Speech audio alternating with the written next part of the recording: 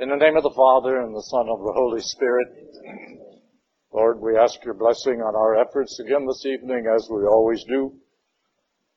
We hope that and pray that we are open to the Spirit speaking to us through Holy Scripture.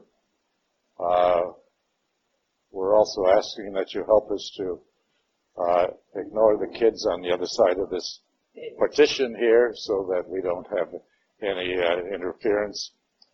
And we just give you praise and thanksgiving in all things in Jesus' name. Tonight we're going to get into the depths of Paul's theory on justification by faith. Now, he's gone over this both in the letter to the Galatians that we studied earlier and in chapters 1 and 2, or up through 3, verse 20. Nevertheless, now this is actually the crux of the entire theory that he's really getting into. And it's not near as difficult as it might seem when you're reading. Paul has a way of adding a lot of verbiage that seems to make everything a little confusing. And I think that's why we have a much smaller attendance here at this particular session as compared to many of the previous sessions, because people are just so taken up by the wording of Paul's letters that they get confused and sort of give up. But it's really not as difficult as it may seem. And then what I want to do is to talk about what does this mean to us today? Because I'm sure that all of you have probably thought as you went through reading these two chapters is, why do we worry about all of this? It's like preaching to the choir, is it not? Because all of you are baptized, I'm sure, and all of you believe in Christ and in the church and so forth. So why is this important? And there is a very important reason for it, and that's what I do want to get into. Rather than go through some of the exercises that the author of this book kind of recommends, what I'd like to do is take the first sentence that he offers in the commentary here on page 52. At the bottom of the page, in reference to these chapters, he said, having argued his thesis by means of the antithesis in chapters 1 through 3, verse 20, Paul now formulates it positively in a section that is, and isn't this a lovely word here, soteriologically and Christologically significant but dense. I think dense is a rather polite word. He probably means confusing. I highlight 5 key points and leave it to advanced students, of course, which you all are, I'm sure, an investigation of the likelihood that Paul adapted earlier traditions in verse 3, or as shown in chapters 3, verse 24 through 26. First, and we'll go into that later. What I want to do is take this idea of the thesis and the antithesis and go through some of that. Now, what is the third leg of that trio that's missing? Anyone? You have something, you have an antithesis, and you have a thesis and then an antithesis. You have a conclusion. Is there another word for it? Oh, you have the first part of it. You have a hypothesis, yes. A hypothesis, then a thesis, then an antithesis, okay? In other words, if the hypothesis is a fact, and it is true, and unarguable, and the thesis is similar to the hypothesis, and is also unarguable because they are, let's say, complementary, then it would automatically mean that the antithesis is also true, but not necessarily complementary. Doesn't that make sense? I don't think I lost you. If you look on the handout that I've given you here, the hypothesis here is that, now, before we get into that, let's set the scene here. Paul is writing not only to the Romans. Remember I said he was so on fire with this message that he had to get out, that I'm sure that this letter was circulated among all Christians of that time period in a very short order. And he probably made sure that it was. Okay? Because if he was writing just to the Romans, most of whom were Gentiles, converted to Christianity, they wouldn't have cared much about Abraham and the law. So why make a big deal out of it? So obviously, Paul was writing for the general Christian community of his time, all right? And particularly the Jewish people who converted to Christianity were probably still struggling with this whole idea that the law that they had observed from their birth for centuries, for 2,000 years, is now being made void. Well, that isn't exactly the correct way to phrase that, but nevertheless, I'll do that for the time being. We'll get into it in more detail when we get into chapters 5 and 6. But you can see the problem that is set up between the early Christians, particularly the Jewish people who converted to Christianity. They're still wrestling with this whole idea, and it has not been clarified to any satisfactory degree for them. And down through history, even Christians have taken this whole idea of justification by faith and not by the law in various ways. And of course, it was at the heart of the Protestant Reformation, because Martin Luther's followers took this whole concept and said, if our faith is from Christ, why do we need a church hierarchy?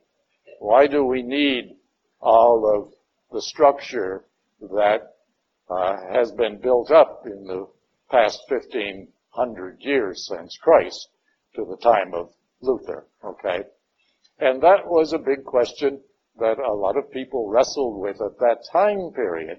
And unfortunately, his followers then took it a step further, that if all we need is faith for salvation, we probably don't have to go any further.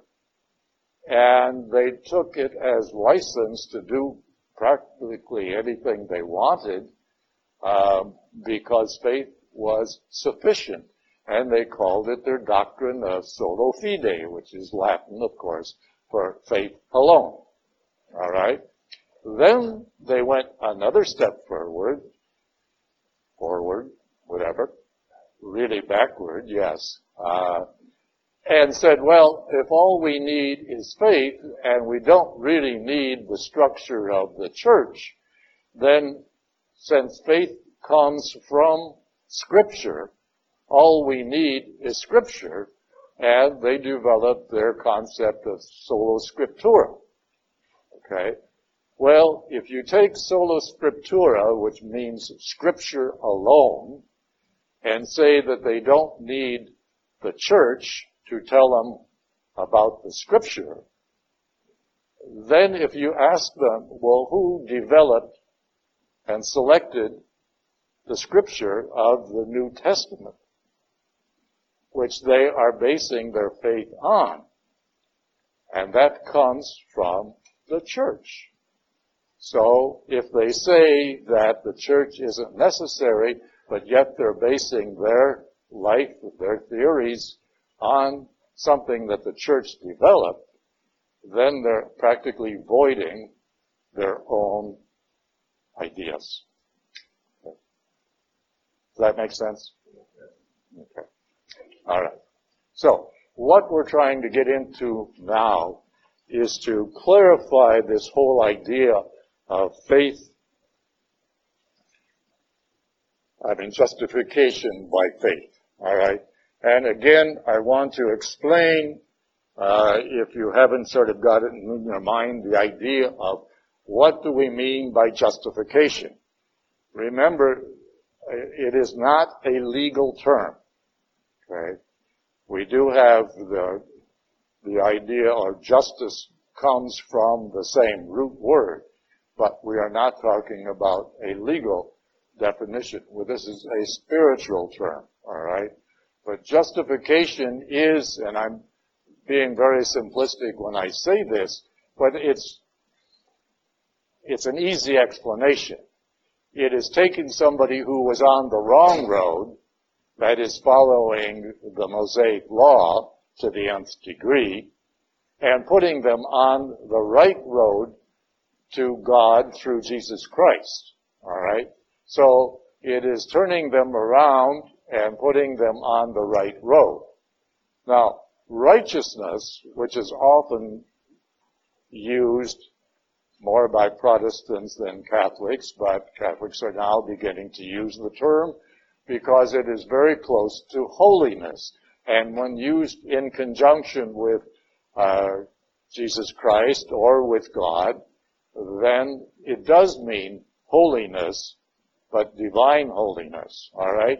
But for those people who are classified or consider themselves righteous, it means that they consider themselves holy or a little bit further down the road to God, all right? That leads to God.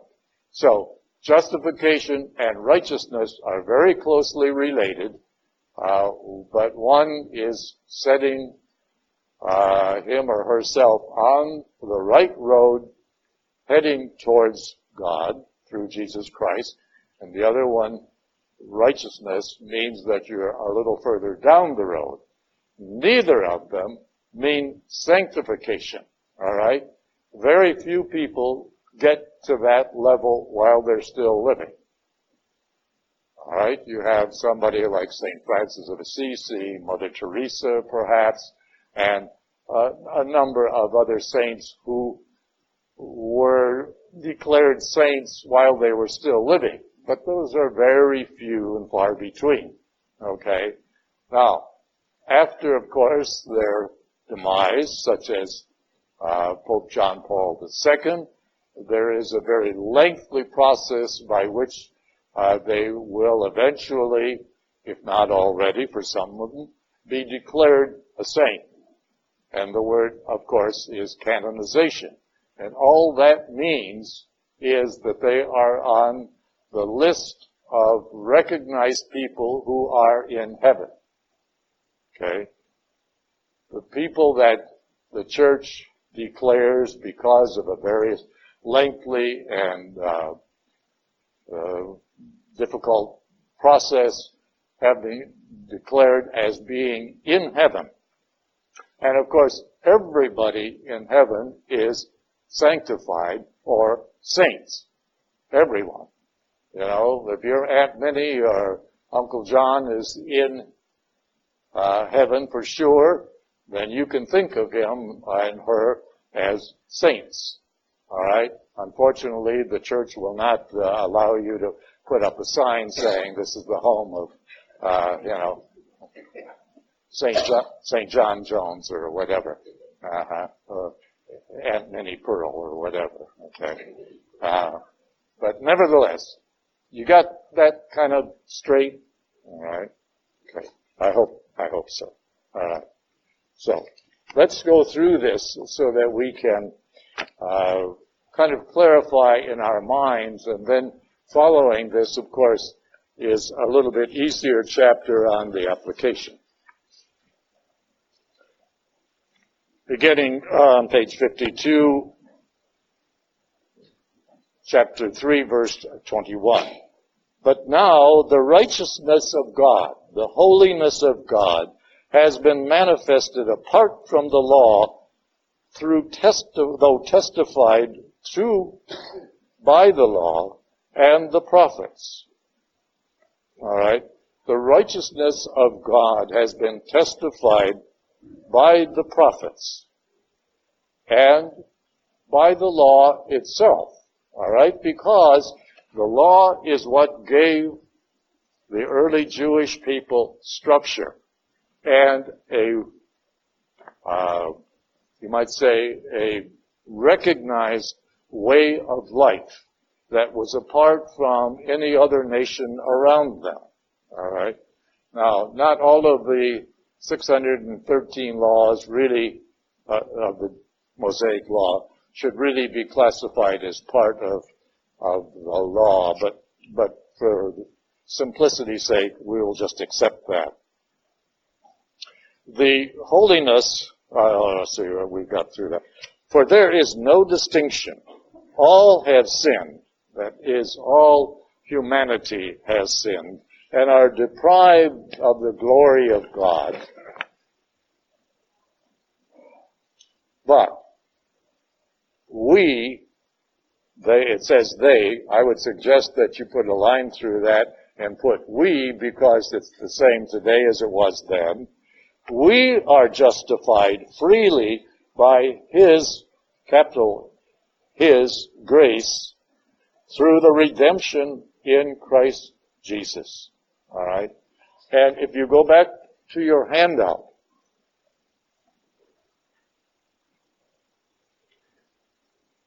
the hypothesis here is Abraham was justified by God's faith alone before there was any law.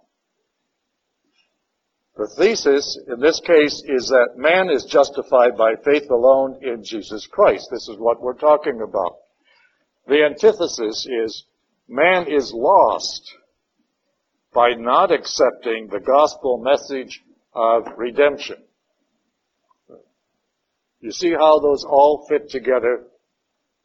Hypothesis, antithesis, or thesis and antithesis, all right? And that is what we're leading up to here.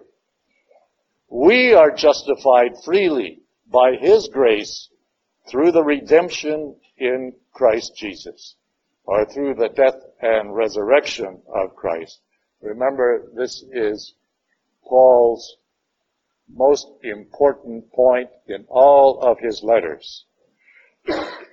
Redemption in Jesus Christ, whom, by the way, Paul is the only one in the whole New Testament that refers to Jesus as Christ Jesus rather than Jesus Christ, as everyone else does.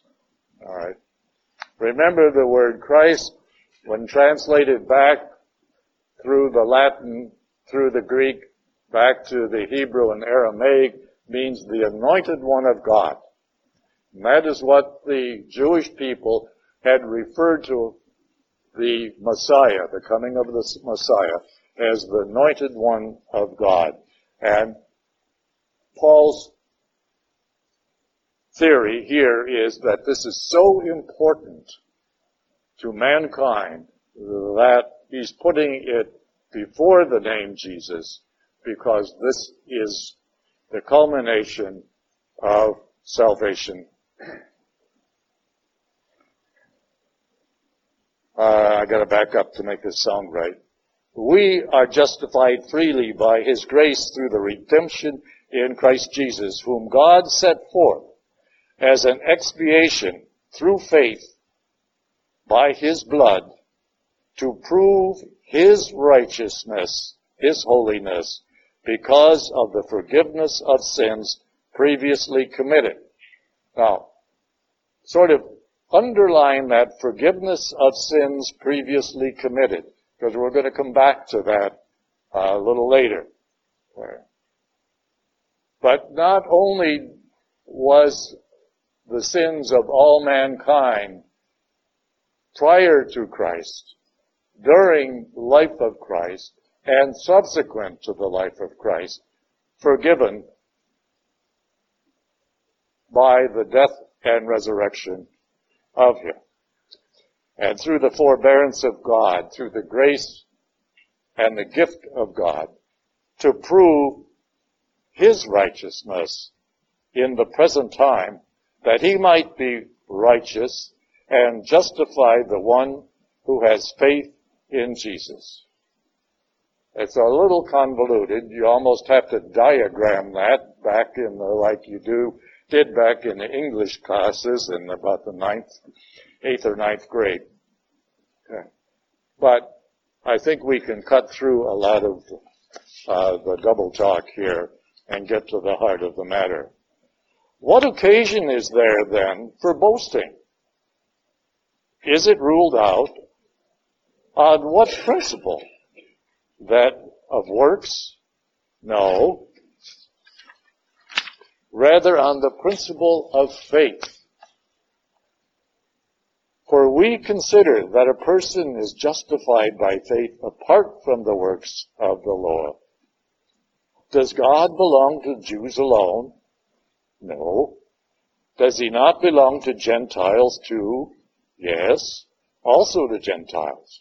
For God is one and will justify the circumcised on the basis of faith.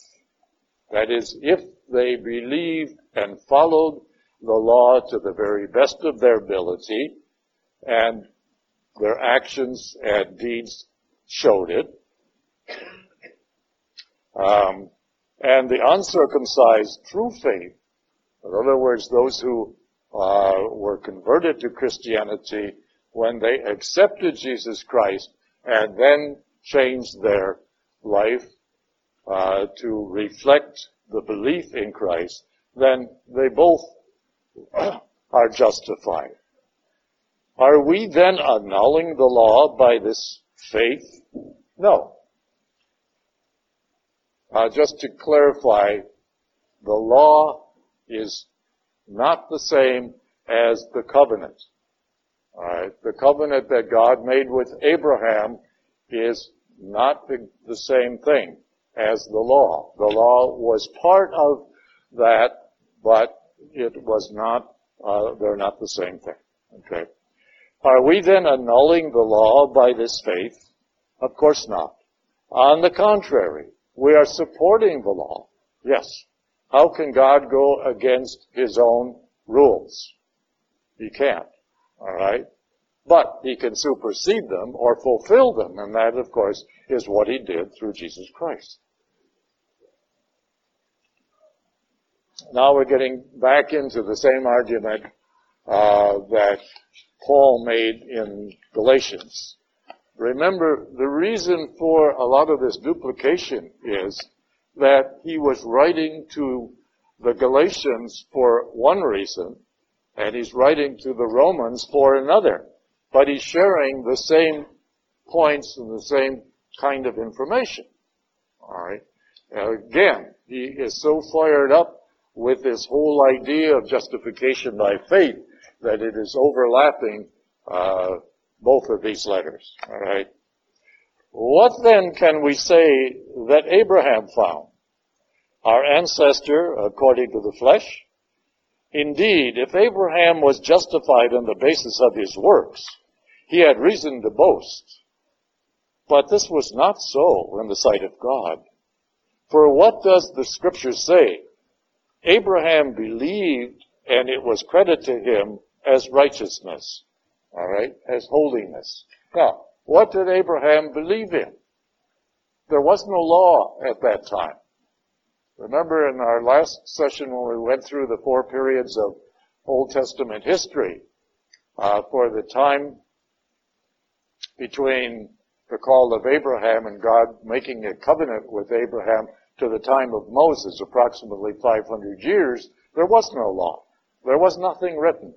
All right, so what did Abraham believe in? The one true God who made all creation. All right? That's all he had to believe in. And when God confronted him with requests, for example, to move his family and flocks and all his possessions, etc., from the land of Ur to what is now Israel, that took a heck of a lot of faith, did it not? When he was asked to slay his only son, for whom he had waited until he was a very old man. And that even took a lot more faith. But there was no laws. It was simply Abraham's relationship with God himself. All right. And because of that, it was considered holiness. And by God, I would think that anybody that was confronted with God with those kinds of requests and fulfilled them would be considered holy. Okay. It's interesting if you read the lives of some of the saints who had mystical revelations. And the one I really liked the most is St. Teresa of Avila. She was a real gutsy lady, and she questioned Jesus in some of these revelations, why he did such a thing. And in one of them, she says to him, why did you treat me so badly? Or why do you treat me so badly? And Christ said, because I love you. And she said, well, with that kind of love, you don't need any enemies. No, she was, and she confronted popes and bishops and so forth, but she got her way, okay? And she was considered holy even long before her death. Okay. I'm sorry, I lost my place. 4. All right. Yes. Okay. Verse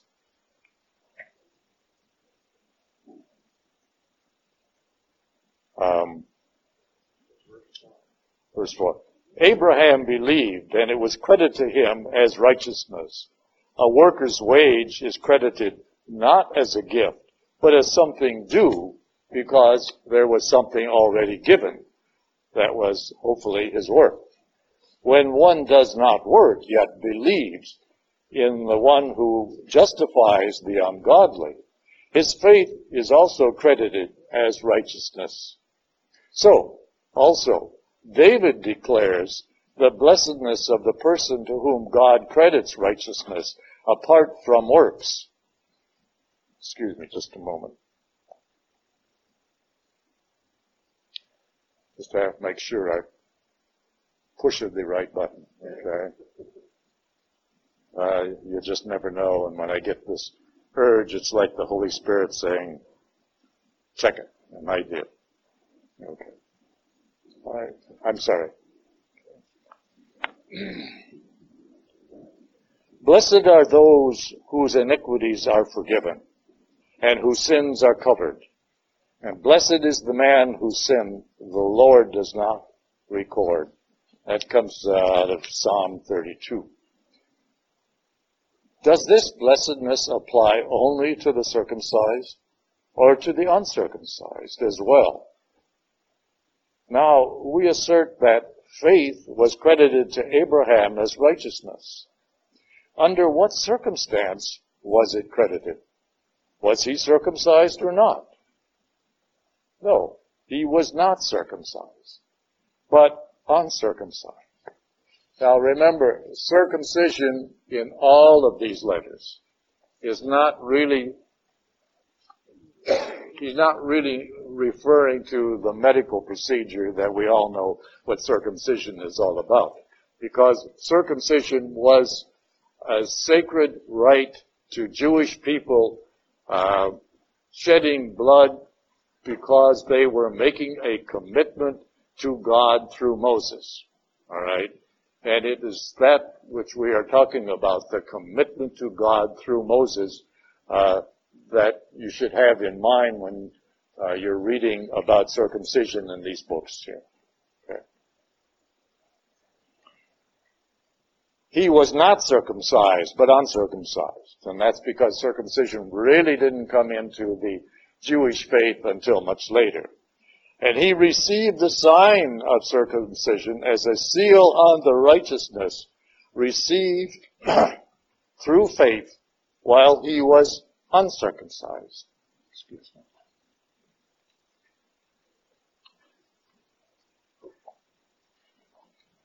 In other words, he was looked upon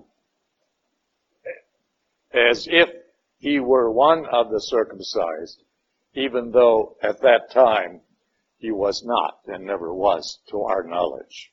Okay. Thus, he was to be the father of all of the uncircumcised, and you might add in here, on all of the uncircumcised who believe as well as the circumcised. Okay? So the point Paul is making, Abraham is really the father of all who believe in God through Jesus Christ or through Moses. He's making a point that it is equal.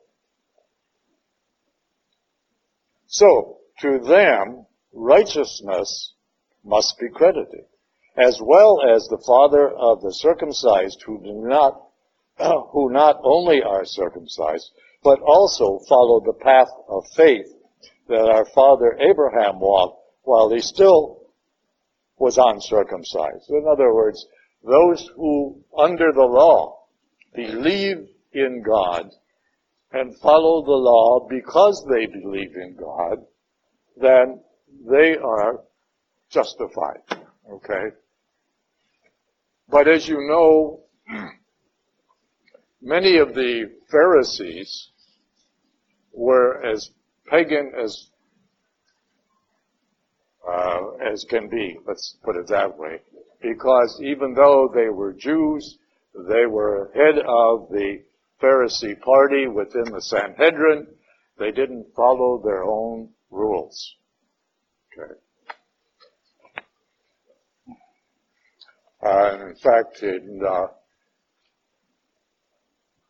forgot what's chapter now, 10, I think it is, of the Gospel of Matthew, Jesus castigates the Pharisees because of that very issue, that they make laws that they don't follow themselves, and yet they go around like peacocks trying to parade their holiness and so forth when they aren't. Okay.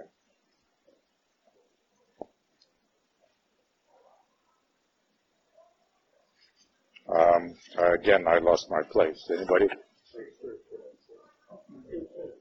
Okay, all right. Inheritance through faith. It was not through the law that the promise was made to Abraham and his descendants, because there wasn't any law at that time that he would inherit the world, but through the righteousness that comes from faith, his faith in God. For if those who adhere to the law are the heirs, faith is null and the promise is void. For the law produces wrath. In other words, the law can only tell you what you've done wrong. But where there is no law, neither is there violation. Obviously, you can't break a law that doesn't exist. Okay? You can't be condemned for not obeying something that isn't there. That's what he's saying. For this reason, it depends on faith, so that it may be a gift, and the promise may be guaranteed to all his descendants, not just to those who only adhere to the law, but to those who follow the faith of Abraham, who is the father of us all. As it is written, I have made you father of many nations. He is our father in the sight of God, in whom he believed, who gives life to the dead and calls into being what does not exist. Remember, in Matthew's Gospel and in John's Gospel, it talks about the Pharisees arguing with Jesus, and Jesus saying to them, if you were truly sons of Abraham, you would know who I am. And they say, well, then who are you? Because obviously, Jesus added to that statement, Abraham saw who I was and was glad. And they said, well, who are you then? Surely you can't be as old as our father Abraham is. And of course, Jesus says, before Abraham came to be, I am. And so he makes that same argument. But what he's saying is that Abraham is the father of all who believe in God. For whatever reason. As long as you believe, then you are part of God's family.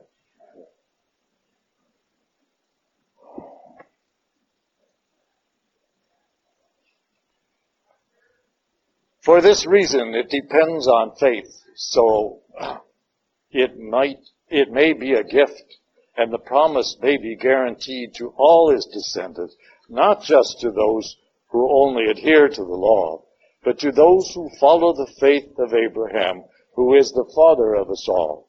I have made you the father of many nations. I know I'm repeating a little bit, but that's all right. He is our father in the sight of God, in whom we believe, who gives life to the dead and calls into being what does not exist. This is God the Father, of course.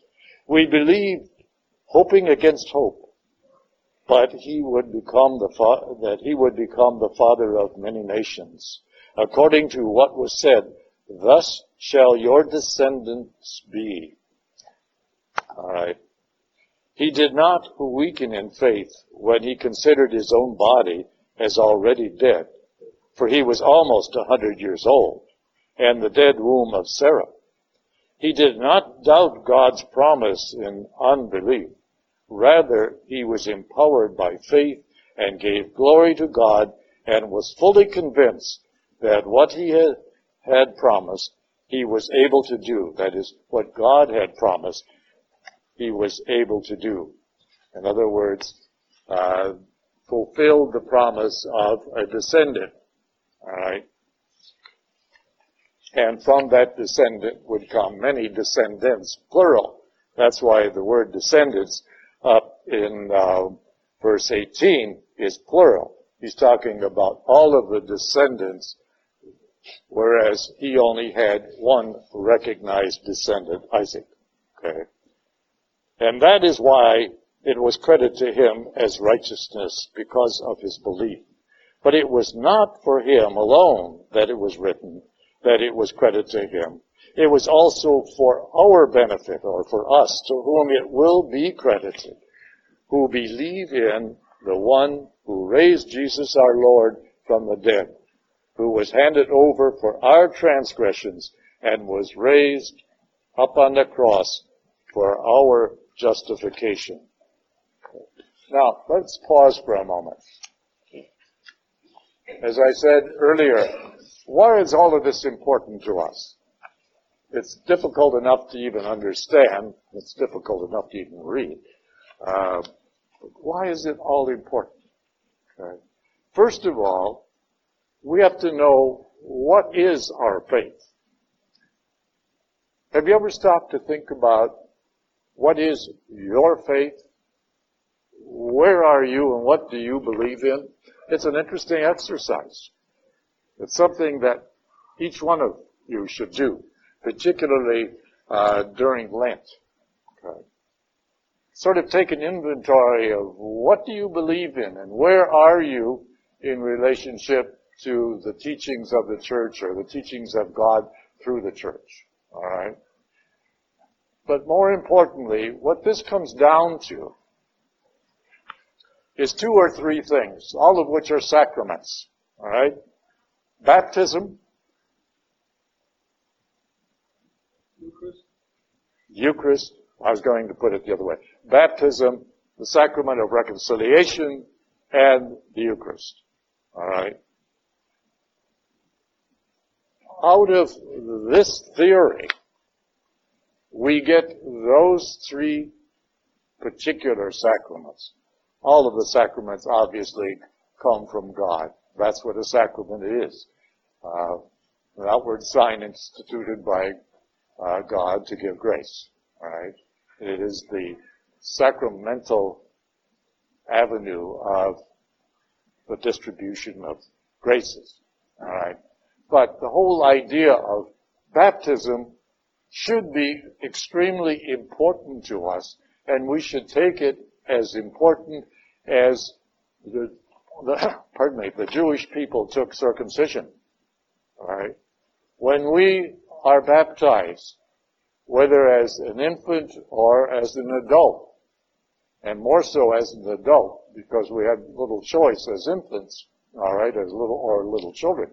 Nevertheless, we realize and probably grew up with the idea that we were baptized, and we should take it extremely important as a commitment, as a vow. We have taken a commitment and to exercise our faith in God through Jesus Christ, given to us through Jesus Christ, and through his death and resurrection, and the extension of that through the church. That is something that many people don't think about or give little thought to it, and they should, because it is very, very important. All right? You cannot, or let's put it this way, you should not receive communion if you have not been baptized. And even if you've been baptized in any other recognized church, Christian church that is, you do not have to be rebaptized in the Catholic Church if you come into the Catholic Church. All right? Because baptism is so important, such a strong act on the part of the recipient, that it only need to be carried out once. And it is sufficient. The sacrament of reconciliation is given to us because God knew and knows that all mankind have sinned, as it says right in here. All mankind has sinned. Well, except, of course, my children. Yeah. And he therefore provides us with a way of renewing our faith through Jesus Christ by accepting forgiveness through the sacrament of reconciliation. Right? We used to call it the sacrament of penance, but if you think about it, penance is not in itself a sacrament. It is the reconciliation, the act of reconciling yourself with God through Jesus Christ. The same as your baptism. Norm, you had a question? It just seems like penance was more of you did penance for guilt, for reconciliation. Yes. Yes. I love it, all that jazz. For reconciliation, reestablish friendship. Yeah. That's right, yes. Yeah, what Norm and John are just saying here is, when it was called the sacrament of penance, it was more of a negative looking upon the guilt of sin, rather than on the desire to be reconciled and cleansed of sin, which now the sacrament of reconciliation truly is. So that is why they've changed the name, and I think, hopefully, the meaning to the penitent or the person receiving that sacrament. It's far more important to recognize that you have been reconciled back into the good graces and the justification of God than it is you're doing something about your guilt. Okay? We all carry enough of that around as it is. Yes, Susan? I try to clarify something that doesn't teach in righteousness. I think of righteousness as the fruit of your faith and beliefs. It's like the good deeds or whatever that you do in the world to others and loving others, doing what you're asked to do. Right? Moving you further down the road? Well... Because the problem that I have, with this is that the Protestants, the whole thing, they're saved, they say, oh, I believe in Jesus Christ. Oh, I'm saved, I go to heaven. Okay? It's almost as though, like this says, okay, faith, you're justified by faith, and then when you say, I believe,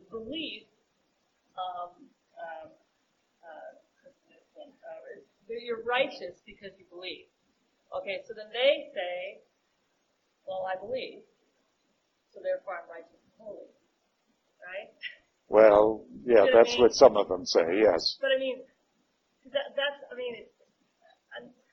it's hard to argue this stuff when this type of thing says, well, he believed and so he's righteous. Well, it's a little simplistic, yes. Yeah. If you believe in Christ, then you follow what he taught you, or taught us. But we all know that's not all true. A lot of them believe. Oh, I totally agree with you. Follow. That's right. That's right. But you see... That they believe, that they just say, I believe, I'm justified, righteous, and safe. Well, that's true, but see, what they're doing is making their own rules up and their own definitions, But it's these types of wording that gets them there. Yes, that's unfortunate, yes, but you're right. It is the wording that confuses them, yes. I've been confused by that ever since I knew anything about God. Anyway, I looked up Christian in the dictionary, Webster Dictionary, and it says, my glasses here, a very simple statement. Pertaining to Jesus or his teachings, the Christian religion founded on the teachings of Jesus. That is where they are missing. They're missing Jesus' message. Yes. And they just totally ignore it. And they say, I'm saved, because I believe in God. I believe in whatever they believe in. Well, that's right. And you use the right word. They're saying, all right, it's talk. It's talk to justify, their own lifestyle. Okay. And some of them are very sincere about it because that's what they've been taught from little children. Don't they ever read the New Testament? Many of them do, but not with the proper thought in mind. Well, I attended a Bible study, and the little study books were very selective. They would have certain paragraphs selected for you to read and to make comments on. And I think they skip over a lot of really important stuff because these ladies thought they were learning about God and about Jesus, but I don't think they were learning anything at all. Yeah. You're right. Laurel? My understanding, they believe that Jesus is their Savior and died for their sins, so that's it. That they believe that in faith. However, if you believe that you're going to not sin, you're going to try, not that you're not going to sin, but that you're going to live a life that's striving to be the way you're supposed to be. If you reject that, say, well, I can go out and do whatever I want to do, so I believe that God is since I'm saved, that's like rejection. Is that how it makes sense? No. How can they be Christians? Well, the mind plays funny tricks. And many people limit their understanding to what is convenient for them. Yes. But in a lot of them, there's no hierarchy. They sit down and will read one verse and spend 30 minutes on dissecting each word and come up in the group with what it ultimately means. Mm-hmm. there's no hierarchy that's, coming down from somewhere. This is what this means. That's right. That's right. Yeah. It's By whatever the consensus is of the group is talking about it. And that, of course, is one of the, I think, great things that we have in the Catholic Church. We have a hierarchy who has given us the right direction. It might not be the easiest, but at least it makes sense and can be backed up by what's in the Bible, as well as what's in tradition. So we have to kind of feel sorry for those people who take a few words out of context and say that that's it. They don't have to go any further. And we do have a lot of that, unfortunately. Yes, yes, yes. And explain explanation of The point that Ruth is making, if you look on your book here, do you see these little arrows way out in the margin? All right. All of those are in reference to a specific section in the Catechism. And in the back of the book, it will give you what that reference is. So that to support the statement that is made there, or the statement of our faith that comes out of the Bible and is in the Catechism, you can go to that reference. So that's what these little arrows are out here in the margin area. And I recommend that you make a point to read them. Yes, Maria? I'm curious, what you think of the little old ladies that you mentioned that have taken the time in good faith to come and study. Okay, they're not getting the end result that we say, but they're doing a lot more than a lot of Catholics are doing about their faith. So where do you think the ladies are ending up? Aren't they going to be saved? Because, hey. Yes. No, I mean, let's not demean them. No, You know? I know, but what we're talking about are those who are boasting that they know when they don't. Yeah, I've seen some of these Bible study groups, and there's earnest people there, They're Sure. maybe on not quite the right track or whatever, but they're trying, it's giving their time, and Well, that's true. One thing that you got to keep in mind is that God does not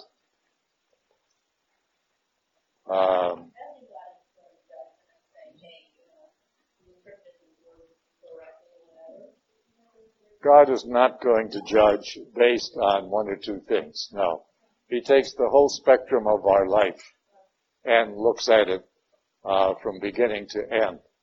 And if it's not positive, that's too bad for us. But I think most people will have a positive ending. Let's put it that way. And it's not up to us to judge. Yes? At what point then does the Holy Spirit play into all of this? Because once we are baptized with the Spirit, the Scriptures become easier to understand. We become enlightened by them. If they believe on the Lord Jesus Christ, then you shall be saved.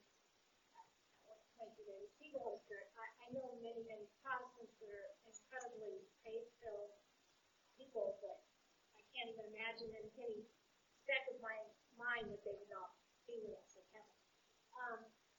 But most of them feel that the work is a result of their faith, not a reason for their faith, or not. You know what I'm saying? Mm-hmm. Yes. And I believe that, once we're filled with the Spirit and we begin to understand the Scriptures, a natural outgrowth of that is we want to serve. That's part of who we are. Mm-hmm. And that's part of the journey that we're on. So I don't think there's people who believe that you do all this stuff and because you're doing this, you're saved. I think you're saved because as a result of that, you want to do all this. That's the change that the Holy Spirit puts in you. I think very well put. Yes. Very, very well put. Yes. Yes. And all of you have made good statements, and I won't, put down any of them.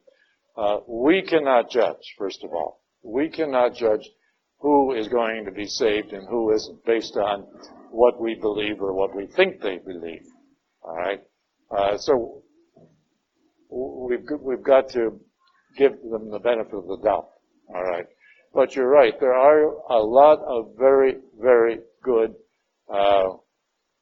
people who are not Catholics who do follow what we think is probably not the straightest road, but nevertheless are good people in themselves. Yes, Norm? Yeah, I don't think that they're saying, okay, you're saved, now you go out and do whatever you want. What they're saying is, you have choices. And your choices, whatever you choose, are going to have consequences. Okay? And the consequences are going to put you in the right relationship or not a relationship with the Lord. Now, and then there's many that say, okay, you're saved, you're righteous, and whatever, but you still have to lead a good life. Okay, and I heard somebody say that. The ones who are saved, there's the prayer there where Lord will come to judge the living and the dead, the final judgment. But the final judgment is going to be something like this. Hey, you're going to be saved. You may end up in a mansion up there, or you may end up in a shack, depending on how you lived your life. Okay. Okay. All right. Yeah. Yeah. Yeah. Well, I always say, heaven is like a very big church. Okay? And God is sitting up there on the altar. That's His throne now. We don't need an altar in heaven. You want to be way back in the way, first pew in the back door, by the back door, or do you want to be up front? Okay?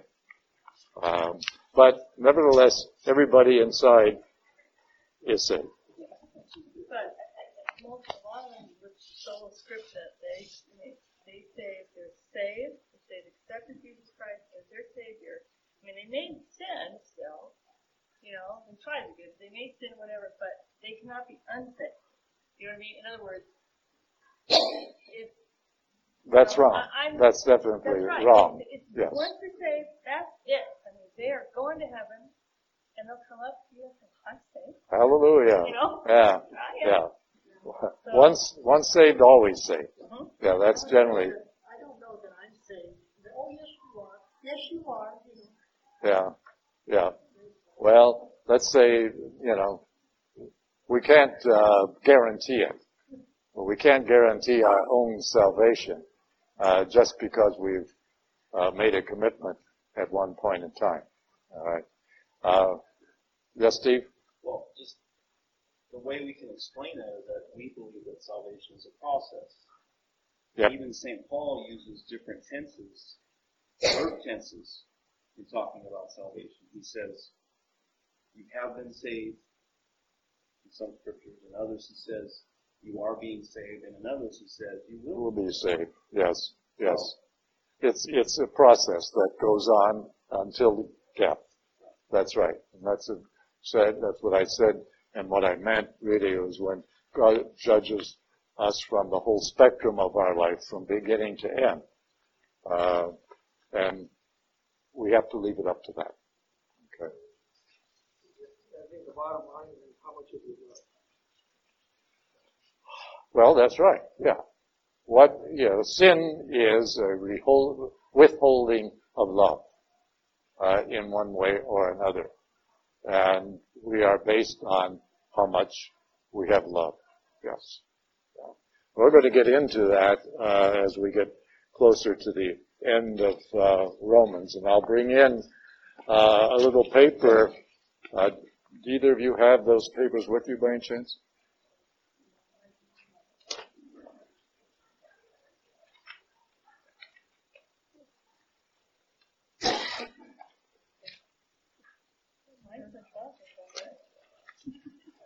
Oh, all right. I'll bring in a paper like this that was written back in the year 2004. but it was written for a previous lesson of this kind. And it's on the biblical meaning of love. All right? The word has been used in such a wrong way in modern society that I think many of us have lost sight of what the biblical meaning of love is. All right? So I will bring in a diagram like this for all of you, and I think it will help you see what we're talking about. Okay? All right, let's go on to chapter 5 here. Therefore, since we have been justified by faith, we have peace with God through our Lord Jesus Christ, through whom we have gained access by faith to this grace in which we stand and we boast, in hope of the glory of God. Not only that, but we even boast of our afflictions, knowing that affliction produces endurance, and endurance produces proven character, and proven character hope, and hope does not disappoint. All right? In other words, there is always hope when we believe in Christ. Because even though we sin, there is the sacrament of reconciliation to bring us back and put us on the right road again. Okay. You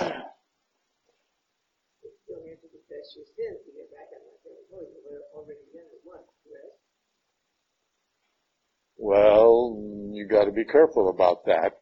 You have to confess your sins between the previous time of confession and the present time. All right. Okay. I mean, if you've already confessed your sins, you have to do it again. No. If you've already confessed it, provided that you haven't committed it again. All right? Yeah.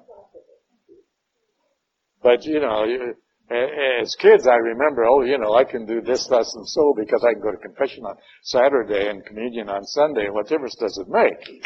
Well, that implies that you either are not really aware of what you're doing or it's meaningless and you're just going through the motions. Yes. Yes, sir.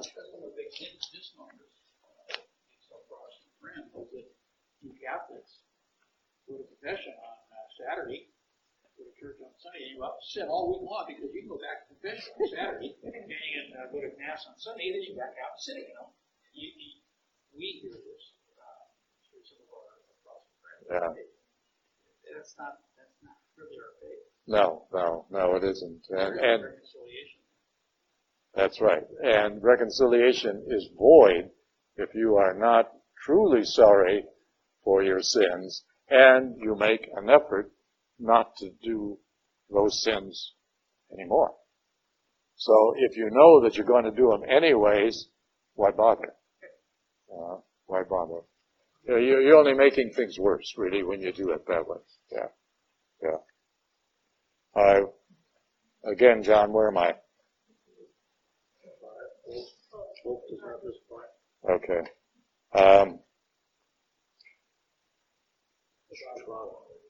And all right. Yes, I'm sorry. And hope does not disappoint because the love of God has been poured out into our hearts through the Holy Spirit that has been given to us. For Christ, while we were still helpless, yet died at the appointed time for the ungodly. Indeed, only with difficulty does one die for a just person. Though perhaps for a good person one might even find courage to die. But God proves his love for us in that while we were still sinners, Christ died for all of us. How much more then, since we are now justified by his blood, will we be saved through him from the wrath? Indeed, if while we were enemies, we were reconciled to God through the death of his Son, how much more, once reconciled, will we be saved by his life. Not only that, but we also boast of God through our Lord Jesus Christ, through whom we have now received reconciliation. Very important that the peace that one receives from the sacrament of reconciliation should make us stop and think about, why have I offended my God? He has blessed me with so much. Why am I repeatedly offending him by doing such and such? Right? That should be part of our reconciliation process. Prior to actually going to confession, think about what we have done and the anguish that we've added to the crucifixion of Christ by our sins. Not that we should be morbid about it and conjure up all kinds of ghastly thoughts about participating in his passion, death, and resurrection, but it was done for the benefit of all mankind, and therefore we partake of the benefits of that. Humanity sinned through Adam, and therefore, just as though through one person sin entered the world, and through sin, death, thus death came to all, inasmuch as all have sinned. For up to the time of the law, sin was in the world, though sin is not accounted when there is no law. In other words, you can't commit a sin by breaking a law that isn't there. But death reigned from Adam to Moses, and therefore sin was there. Even those who did not sin, after the pattern of the trespass of Adam, who is the type of the one who was to come. In other words, through Adam, sin entered the world, but through Christ, sin was subjected to the teachings of Christ and his church. And I think if we look at that, we should be able to gain some insight as to what sin is and how it can be rectified through the sacrament of reconciliation. But the gift is not like the transgression. For if by that one person's transgression, that is Adam, that many died, how much more did the grace of God and the gracious gift of the one person, Jesus Christ, overflow for the many? And the gift is not like the result of the one person's sinning. For after one sin, there was the judgment that brought condemnation. That is the sin of Adam and Eve. But the gift, after many transgressions, brought acquittal. For we can go back through the sacrament of reconciliation time and time again, provided that we at least make an effort to improve, not just because it's there available on Saturday. All right? But the gift has many transgressions. After many transgressions, brought acquittal. For if by the transgression of one person death came to reign through that one, how much more will those who receive the abundance of grace and the gift of justification come to reign in life through the one person, Jesus Christ? In conclusion, just as through one transgression condemnation came upon all, so through one righteous act acquittal and life came to all. Just stop and think of that for a minute. Through the sin of Adam and Eve, death came into mankind. And there was no way out all who sin were kept from heaven until the death and resurrection of Jesus Christ. In other words, the pearly gates were not open to anyone from the time of Moses, from the time of Adam to the time of Christ's death and resurrection. And that is part of the whole concept of Christ when we say he descended into hell and on the third day he rose from the dead. Everybody wonders, well, what did he do? How could Jesus go to hell? Well, unfortunately, it's a bad choice of words. It didn't mean hell as we think of it as the hell of the damned, but the hell of those who are waiting to be released because they died before Christ, but in the reasonably good graces of God. So not all people before Christ were condemned. Probably just as many proportionately as there is today. We don't know.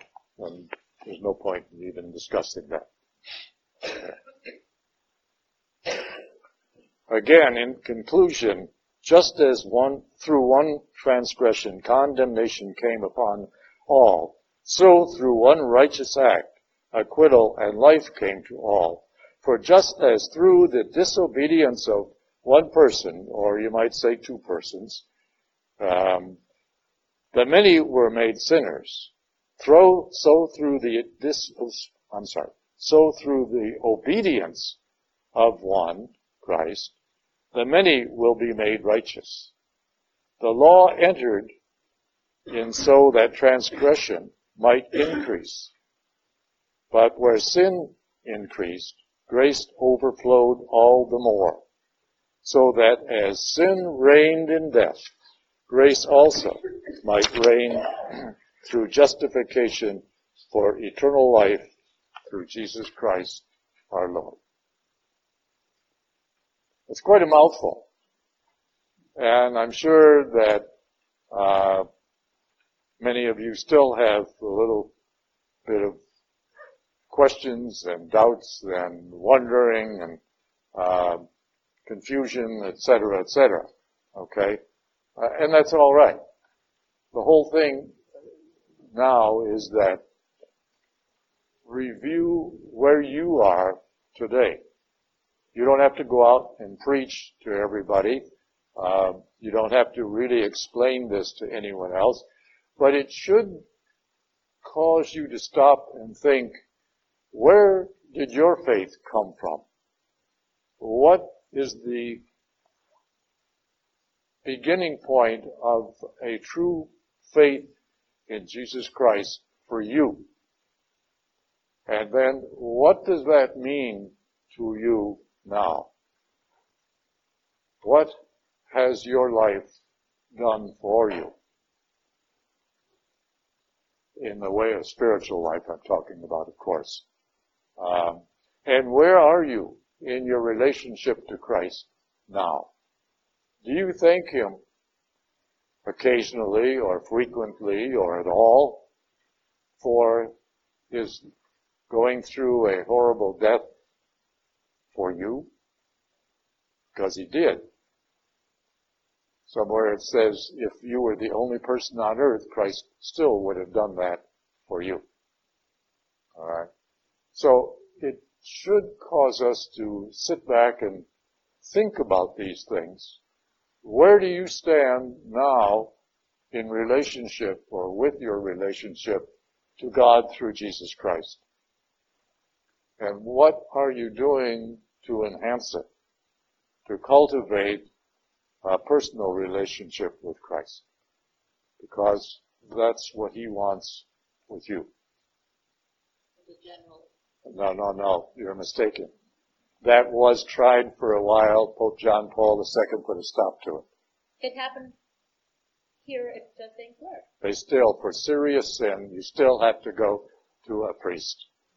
So, my concern or wonder is that is the church, because people have stopped doing this, is the church sort of saying, well, okay, at least, they're not doing it the way they're supposed to, but let's have them do it once a year. Is the church accommodating that?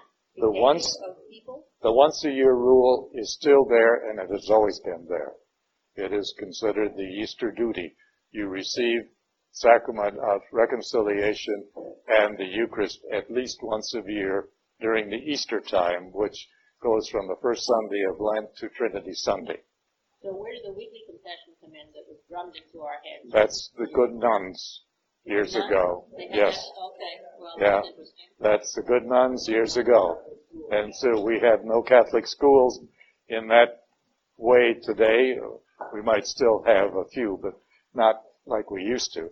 The parish schools have disappeared, and therefore that particular ritual, you might say, it's always been at least a year. Yes, that's part of canon law. Yeah. Yes, Frank? During past time, was sacrament of penance, was that instituted at that time? Yes, but not in the way it is today, obviously. It didn't come about any of the old changes throughout history. Yes. Until Revelations were there. Yes. Frank is asking about, in Paul's time, was the sacrament of reconciliation in the same manner as we have today? And obviously, no. We didn't have priests in the first century of the church as we do today. The sacrament of reconciliation was given only by the bishop, and the penance was generally a requirement before the sacrament or the absolution was given. You had to go through a penance, and a lot of it was public in front of the church, asking people for forgiveness for their sins. All right? And it wasn't until you completed the penance portion did you receive absolution. As time went on, and the Christian population increased, obviously bishops couldn't handle all of that, so they solicited the priest monks in the monasteries to assist them. Only the monks in the monasteries, because they felt since they couldn't leave the monasteries, they were cloistered, they wouldn't go and spread this stuff around. Well, and then that's when the format of the confessions began. And that wasn't until the early 10th century. You're right. They didn't know. That's right. Yeah. All right. Well, then, of course, as the number of Catholics increased and the priesthood developed also in the 10th century, obviously the two were melded together. Okay. The format has changed. The wording has changed over the years. But the sacrament and the sign is the absolution given by the priest through the authority of the church. The priest not personally, but for the authority of the church, is the one that administers the sacrament. Well, I hope you got a little out of this today, a little clearer on the whole idea of justification.